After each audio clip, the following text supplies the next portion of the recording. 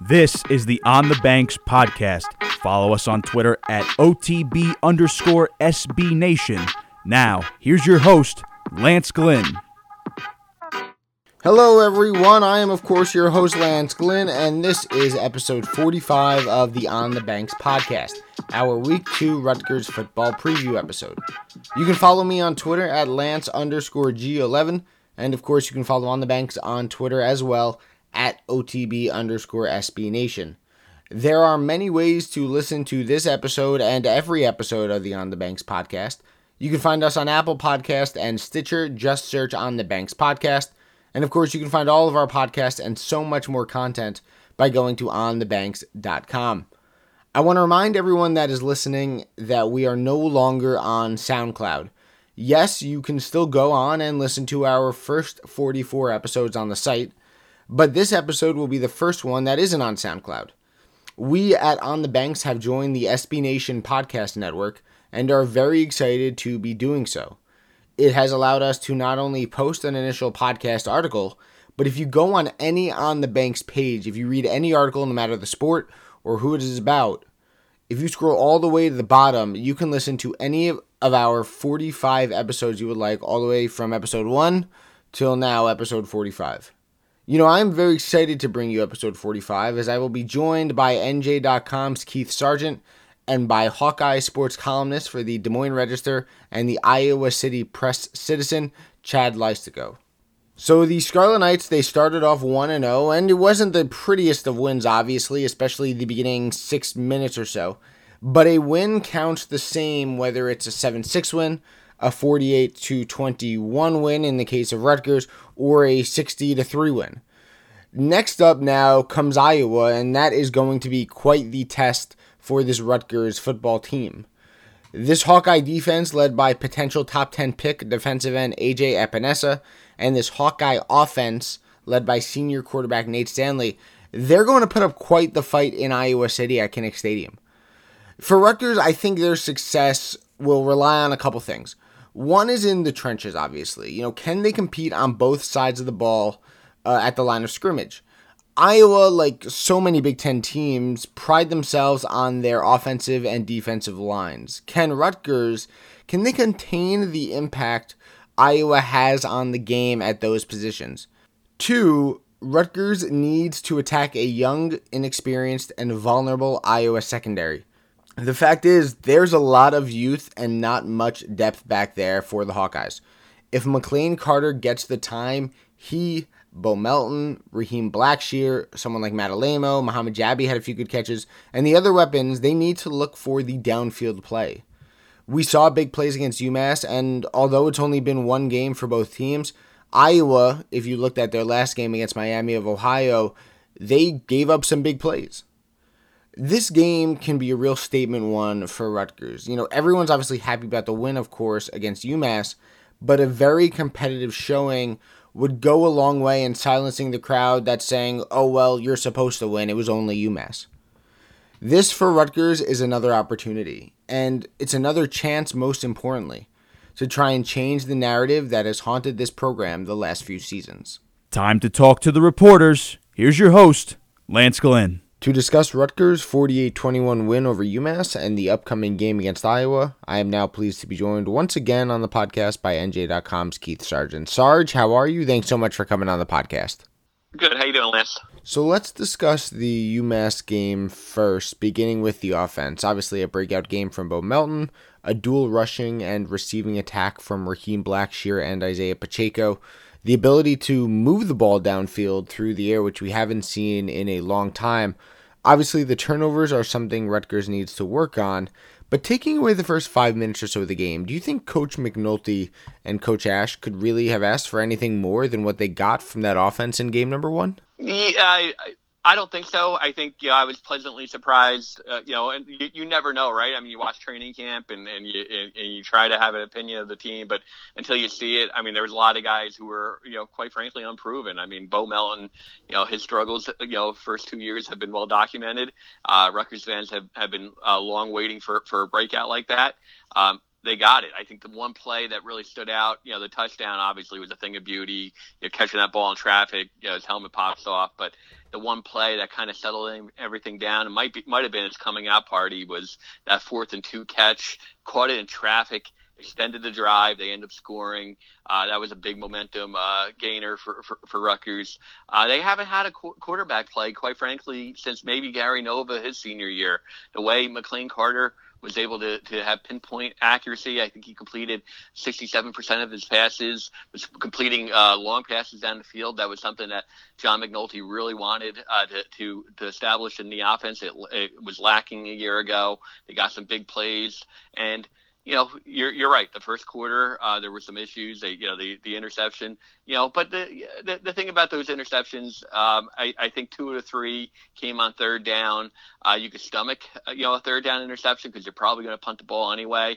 The thing, thing that separated that performance as opposed to some of the other performances that we've seen in the past was he threw for 340 yards and he threw for big plays. So when you're going to do that, when you're going to throw that many yards, interceptions are going to happen.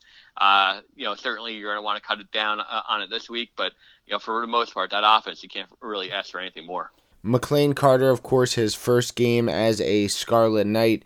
If you were to give his performance a letter grade, what would you give it and why? Probably a B+, because A, I'm a hard grader, and B, I just think those interceptions, are tough to ignore. You can't, and we've talked to John McNulty about it and Chris Ash, and the way they're going to, run this offense is going to be an offense that's going to have to take care of the ball. The formula for Rutgers, as we've seen, 2 years ago when they won some Big Ten games, is to play good defense, sound defense, and to win the turnover battle, win the field position battle. Those are going to be the 3 ingredients that are going to win Rutgers games down the line. The interceptions, are a no-no. He's going to have to cut down on them. So, but everything else was just, beyond. I mean, 67% completion percentage, and the ability to actually, extend drives and make big plays. Those are the things that, stand out to me. So, Sarge, moving over to the defense, a slow start, but they rose up and rebounded, shutting out UMass in the second, third, and fourth quarters. Who from that unit really impressed you and stood out to you from the effort? So I'll give you 2 guys. Tyshawn Fogg, we wrote about him, another really talented guy, kind of like Bo Melton, had a lot of offers coming out of high school. Another guy who he was a guy who was stuck behind Deontay Roberts for the first couple of years, hadn't really shown, that type of breakout yet. He broke out in a big way. He was the best defensive player in the field, really quarterbacked the defense and made plays. And the other guy is Damon Hayes. Damon Hayes, you almost look at it and it was a quiet night for him. And, that's a good thing. When you see a cornerback who you almost don't see, UMass thrown to his side, that's a credit to Damon Hayes and the fact that they just knew he was blanketing that side. He had a really good game. I went back to watch the tape, and he looked like he was just blanketing the his receiver. So those are 2 guys that really stood out. Malik Dixon had some moments. As safety, Avery Young obviously had some moments. Dugan on the defensive line. But for the most part, it was Tyshawn Fogg, Damon Hayes. Those were 2 standouts. So, Sarge, what about the new guys, the guys who made their debuts, the Drew Singletons, the Trey Averys? How do you think they kind of performed in what I thought was a pretty good atmosphere on Friday night? Yeah, a good start. Singleton in particular had some moments. Avery had the one pick that was a thing of beauty, really just an athletic play. Rutgers fans had been waiting for a moment like that. And the other thing that I'll say about Trey Avery, he's returning kicks, and 2 of those plays were so close to breaking out. Chris Ash actually said during the press conference on Monday that he expects, if he continues to play like that, he's going to break a couple touchdowns this season. So you look at the score going down 21-7 at one point, and I think last season the game very well may have been over. But this team, it rebounded, it battled through the adversity, and obviously it overcame it in a big way. Who do you credit for that turnaround, and how much did the fact that Rutgers just has better depth this year play a role ultimately in their comeback? I think first and foremost, you have to credit Chris Ash, just for the defensive adjustments. Andy Boo, too, because once they were able to settle things down, they didn't allow a point over the final three quarters. So you got to give the credit to the guys who were calling the defense. McLean Carter, certainly, a few of the players after the game talked about his leadership, how he was able to settle things down. The big thing was, again, that those drives when Rutgers falls behind 14-0, 21-7. His ability to actually score points on those drives was huge. And John McNulty called a really good game.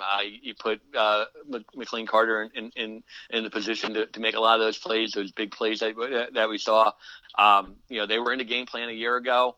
It took McLean Carter to kind of hit him, but give John McNulty a lot of credit for pushing all the right buttons. Moving to this week's Iowa game, Sarge, Game 2 last year on the road in Columbus, it was looked at by many as sort of a litmus test for how far the Scarlet Knights had come. And look, we ultimately found out it wasn't very far. Now, obviously, it turns out it was foolish to look at Ohio State as the litmus test. Iowa this year, however, it lost key pieces from last year, but is still a contender in the Big Ten West.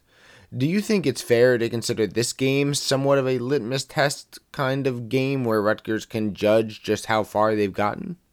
Absolutely. I think you nailed it with that point, because Ohio State, the difference I would say about that is Ohio State, they recruit at such a higher level than Iowa and really anyone else in the Big Ten. They're recruiting 4 or 5-star guys. Iowa, if you look at their recruiting classes, they're middle of the pack in the Big Ten. I actually looked at it today. A lot of their recruiting classes are 7-8 range. Kirk Ferentz does a masterful job of retaining players, developing them, keeping them in the system. If you look at most of their players that are too deep, they're all 2-3 year letter winners. So that's a tribute to his ability to develop. But Iowa's not gonna put a scare into Rutgers athletically. Certainly, they're gonna have an advantage on both lines. That's gonna be a game, something to watch. I kind of think it's gonna be like Northwestern a year ago, where Northwestern, had the advantage, inside in the trenches. They wore them down. Ultimately, Rutgers lost 18-15, so it looked competitive. Northwestern held onto the ball for the final 6 minutes of the game. They ended going down into knee down mode at the 5-yard line to end the game. They probably could have scored another touchdown, make it a little bit more lopsided scoreboard wise. But Rutgers was competitive in that game. A couple years ago when Rutgers played Iowa, granted it was in Piscataway, Rutgers only lost 14-7. I don't think that Iowa is going to have so much more talent from an athletic standpoint. It's going to be interesting to see how Rutgers handles Iowa's strength, which is, again, offensive line, defensive line. I think what's so crucial to this week's game is the offensive line play for Rutgers. AJ Epinesa, he's lurking at defensive end, and I'm sure we'll go right after Raekwon O'Neal early. How do you foresee Rutgers game planning against such an elite pass rusher to, perhaps help out O'Neal if Epinesa lines up against him for a lot of the afternoon? So, yeah, I mean, I read the quotes from Kirk Ferentz, after the Miami-Ohio game, and he said quite point blank, he said that Epinesa was double-teamed the entire game. If you look at that stat line, it wasn't very impressive, but as you guys know, sometimes stats are deceiving, especially when he's being the target. In a lot of ways, it kind of helps the rest of the defense because it allows some mismatches. Now, I don't see Rutgers, just throwing away everything that kind of worked against UMass. But that being said, it'll be interesting to see, whether or not they throw a tight end on them just to kind of chip them. Raekwon O'Neal had a really good game against UMass. He's still, this is his first Big Ten start. Can he, really? This is going to be. You mentioned litmus test. It's going to be a litmus test for Raekwon O'Neal going up against a guy who could be a top 10 NFL pick. Sarge, a couple more before I let you go. Looking at the mistakes in the UMass game and the things that need to be cleaned up for the Iowa game, what would you say are the three biggest areas of need that Rutgers has to focus on and get better at before Saturday at Kinnick Stadium? Yeah, I would say control the tempo. Really just be efficient in the offense. Can they run the ball as effectively as they did in week one? That's going to be the bread and butter all year long. We kind of knew that going in. They ran for 206 yards. Can they be as effective running the ball? That's going to boil down to, the offensive line. Can the offensive line get a push? Can they, offensive line was as flawless as any offensive line performance as I've seen in probably 3 or 4 years. They, really can, but now this is going to be a bigger challenge. Can they, really prove it against one of the Big Ten's better defensive lines? And then again, I think McLean Carter had a coming out party just from a standpoint of making a lot of big plays. Can he do it on the road? I asked him about it after practice on Tuesday, and he said all the right things. Talking about just the ability to focus and tighten stuff up and just like block out the noise, literally. So can he do that? Can he settle everything down? The good thing is, he's had some experience. He hasn't started too many games overall, but the games that he started have been on the road. He played, at Kansas State. He played in a hostile environment against Baylor at the Dallas Cowboys Stadium. He's done pretty well. That's going to be the big thing to watch, whether or not Rutgers can deal with Kinnick Stadium, a packed Kinnick Stadium, 66,000, loud. Can they? How do they handle those conditions? Last one, Rutgers, they put up 48 points. They shut out UMass from the second quarter on, and I think besides those first 5 minutes, they really just dominated the game in almost all facets. Obviously domination like that most likely won't happen again this season. But do you believe these Rutgers offensive and defensive units may be better than most fans expected and can kind of help propel the Scarlet Knights to maybe a few more wins than initially thought? Can we do this interview at like 4:30 on Saturday?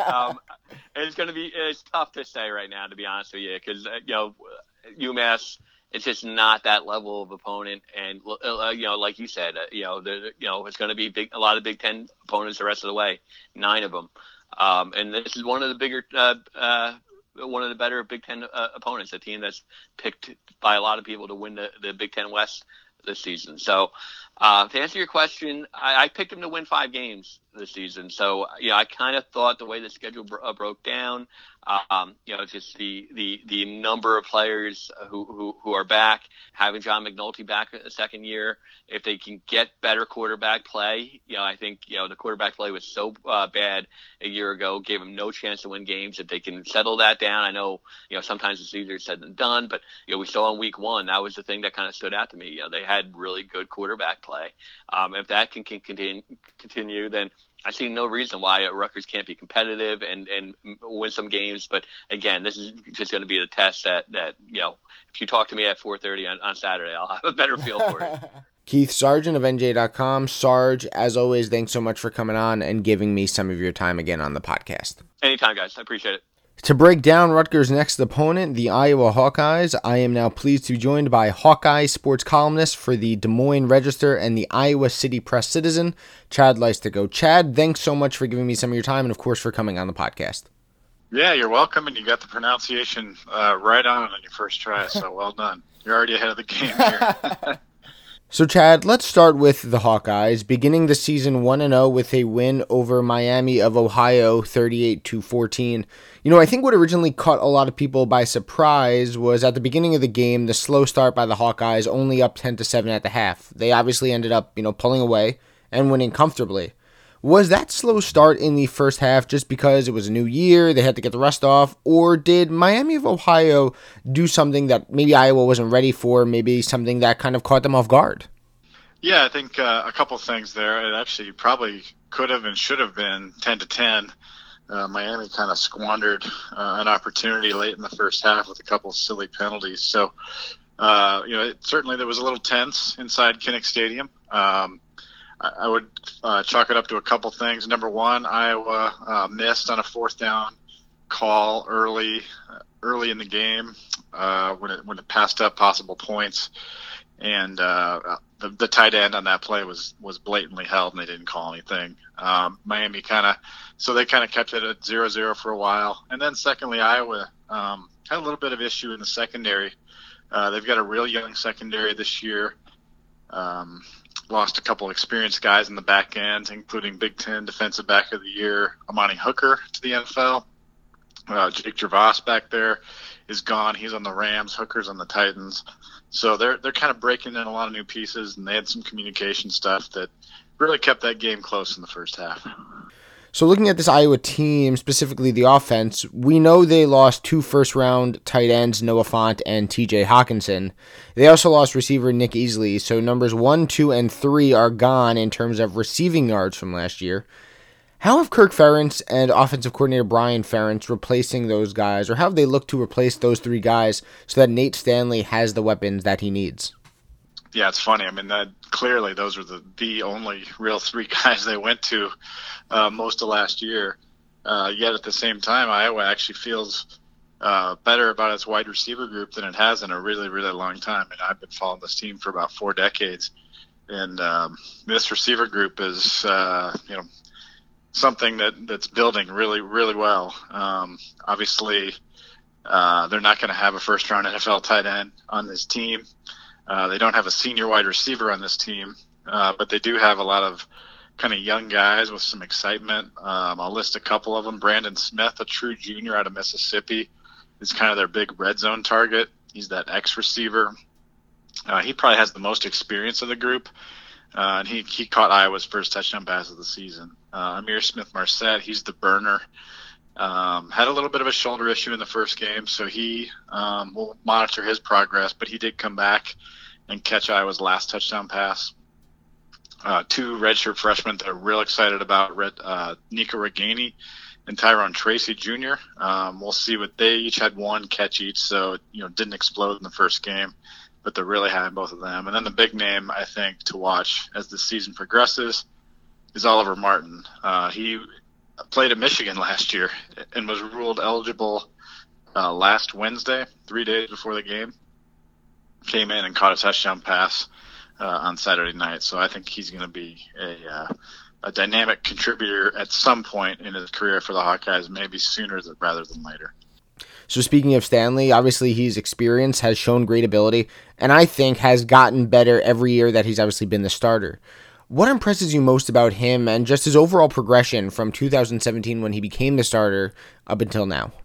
Yeah, Nate's a funny guy. Not really, but his story's interesting. He's pretty bland otherwise, but he doesn't. He gets like 9 hours of sleep every night. He's real straight-laced. So yeah, I didn't mean funny in that way, but he is. He's been kind of a mercurial guy in the fan base for some reason. I don't really know why. He's just produced, as a quarterback. From his second game as the starter at Iowa State, he pulled them out from a late deficit, threw 5 touchdown passes in an overtime win at Iowa State. And really, he's had, I guess, just what you would say, some big game collapses, and that's probably what sticks in fans' mind. But you look at it this week, he finished 21 of 30 for 252 yards. 3 touchdowns. He's now got 55 in his career. He's high on NFL draft boards. Only 16 career interceptions. Just a real solid decision maker. Big armed guy. Not super fleet of foot. I mean, a close comparison might be like a Ben Roethlisberger type, where he's just a big guy in the pocket with a really good arm and makes really good decisions. He had a great first game. Probably one of the better ones he's had as a Hawkeye. So he's definitely at the high point of his career to date, even if Iowa fans don't necessarily appreciate him. Just a pocket of fans, not the whole fan base, but it's just kind of interesting to see. Well, he missed it. They complain about, he missed another throw, like on a deep ball or whatever. But it's like, it's like quarterbacks everywhere have never missed throws, So, it happens. I don't know why people get so bent out of shape about it, but Stanley is definitely one of the reasons that Iowa could have a good year. On that offensive line protecting him, Alaric Jackson is a big loss. A potential first-round pick, one of the leaders of the offensive line.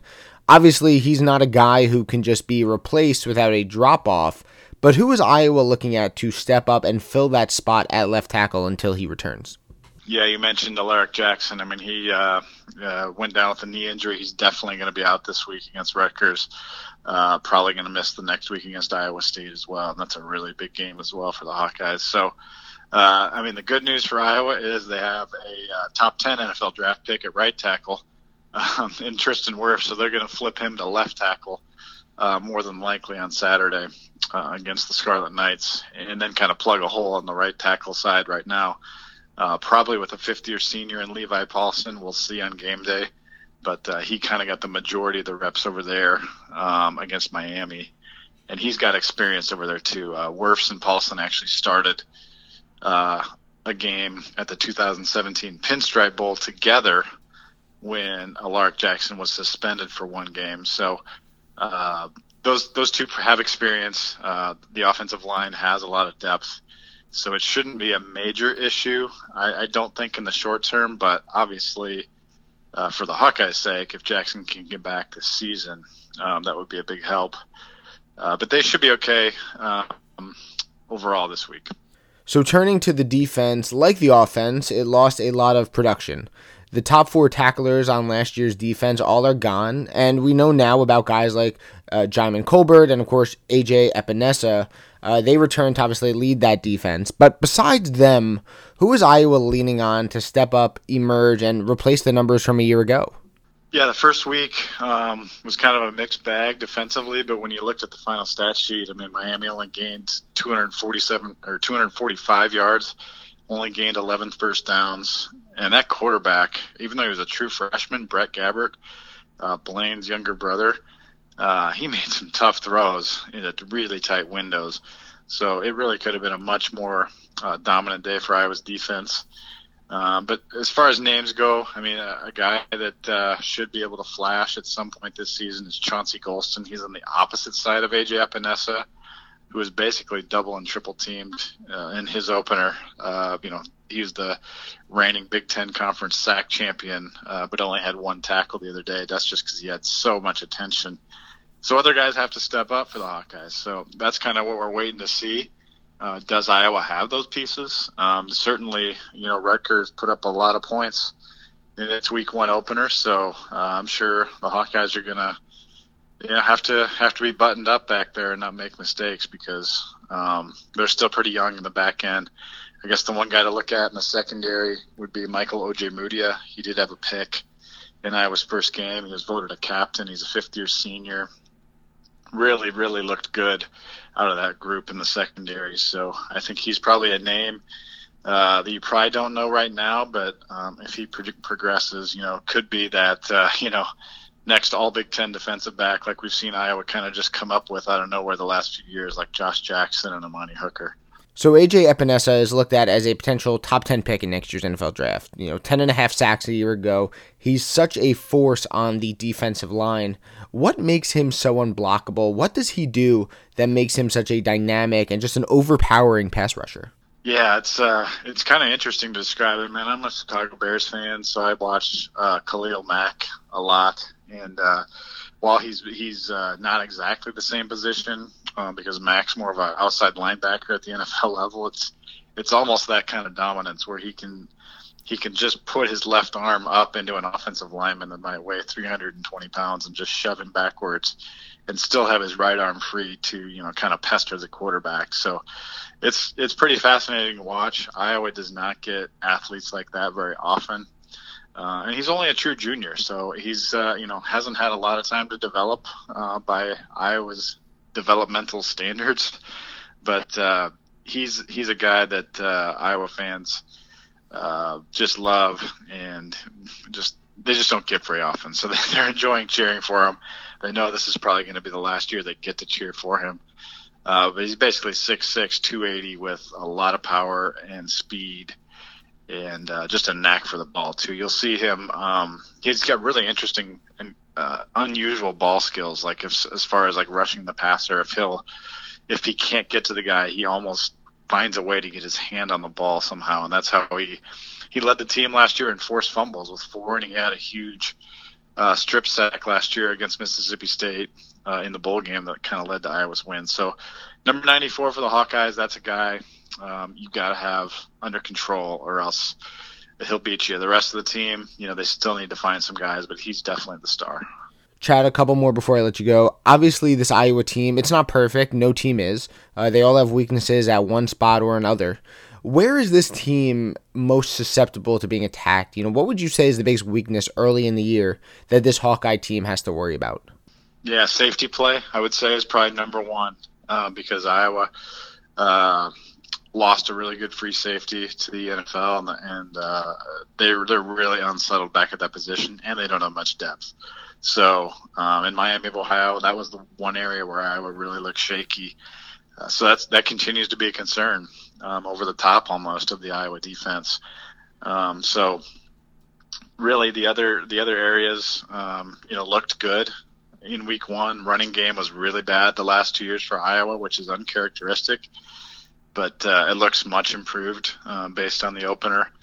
But yeah, I would say attack Iowa toward the safeties, and I'm sure they're going to see that on film too this week as they approach their game plan. So Chad, last one. Obviously, one of the biggest games of the year for the Hawkeyes is next Saturday, the Iowa Corn Cyhawk Series, as they travel to Ames, Iowa, to take on a ranked Iowa State Cyclones team. Now, obviously, Kirk Ferentz has been in situations like this before, and of course, Rutgers still is a Big Ten opponent. But could you foresee this Iowa team not necessarily overlooking Rutgers, but at least looking ahead a little bit to the Iowa State game and having this one be somewhat of a trap game? That's a really good observation, really good, because the Iowa State game, might be one of the biggest it's ever been. Iowa State, entered the season ranked in the polls, had a little bit of a scare in that first week against Northern Iowa, but it's very possible that both the Hawkeyes and Cyclones will be ranked against each other for the very first time in their long history. So, yeah, certainly the state of Iowa is looking ahead to that game. Kirk Ferentz typically is pretty good about keeping his guys in that one game of a time mold, but he's these guys are human, and they might be just peeking ahead a little bit. Tons of Iowa-born guys on the roster. In fact, I think the Iowa offensive line you'll see on Saturday will be all 5 Iowans. So, that kind of gives you a flavor of what this roster is made up of. So that's a good question. And I think especially after a night game with a lot of electricity in the opener for the Hawkeyes, coming back to play for an 11 a.m. Saturday game, against a team that doesn't have a great recent reputation. I could see a flat performance from Iowa, one where it could be a tight game toward the end. Hawkeye sports columnist for the Des Moines Register and the Iowa City Press-Citizen, Chad Leistigo. Chad, thanks so much for coming on the podcast and giving us a look at this year's Iowa Hawkeyes football team. Absolutely. Thanks a lot. I want to thank Chad and Keith for coming on episode 45 to break down both the Scarlet Knights and the Iowa Hawkeyes. It's no secret Iowa is a very talented team, but as I discussed with Chad, this game has the making, I think, of a potential trap game. Iowa could very well overlook this Rutgers team, instead deciding to focus on Iowa State the next week. And if that's the case, frankly, Rutgers has every opportunity to take advantage. For the Scarlet Knights, the offense, it needs to continue to progress, and the slow start just simply cannot happen. Beating UMass was great, but obviously Iowa is a huge step up in terms of competition. If Rutgers wants to change the perception of the program, games like these are of the utmost importance. You put up a well-rounded, competitive performance at Iowa, and you let the chips fall where they may. Obviously, Rutgers won't be favored, but if they execute, who knows, anything can happen. This coming week, as I said at the beginning, is another opportunity. It's another opportunity to prove people wrong. It's an opportunity to grasp the recognition of fans who might be on the fence. Rutgers will be an underdog, but so what? Rutgers is going to be an underdog in most games this year. It's weekends like these, though, that can really help catapult seasons. If Rutgers puts up a good showing, the narrative of this 29 season going forward can certainly change here on the Banks. Follow On the Banks on Twitter at OTB_SB Nation and subscribe to us on Apple Podcasts. Just search On the Banks Podcast.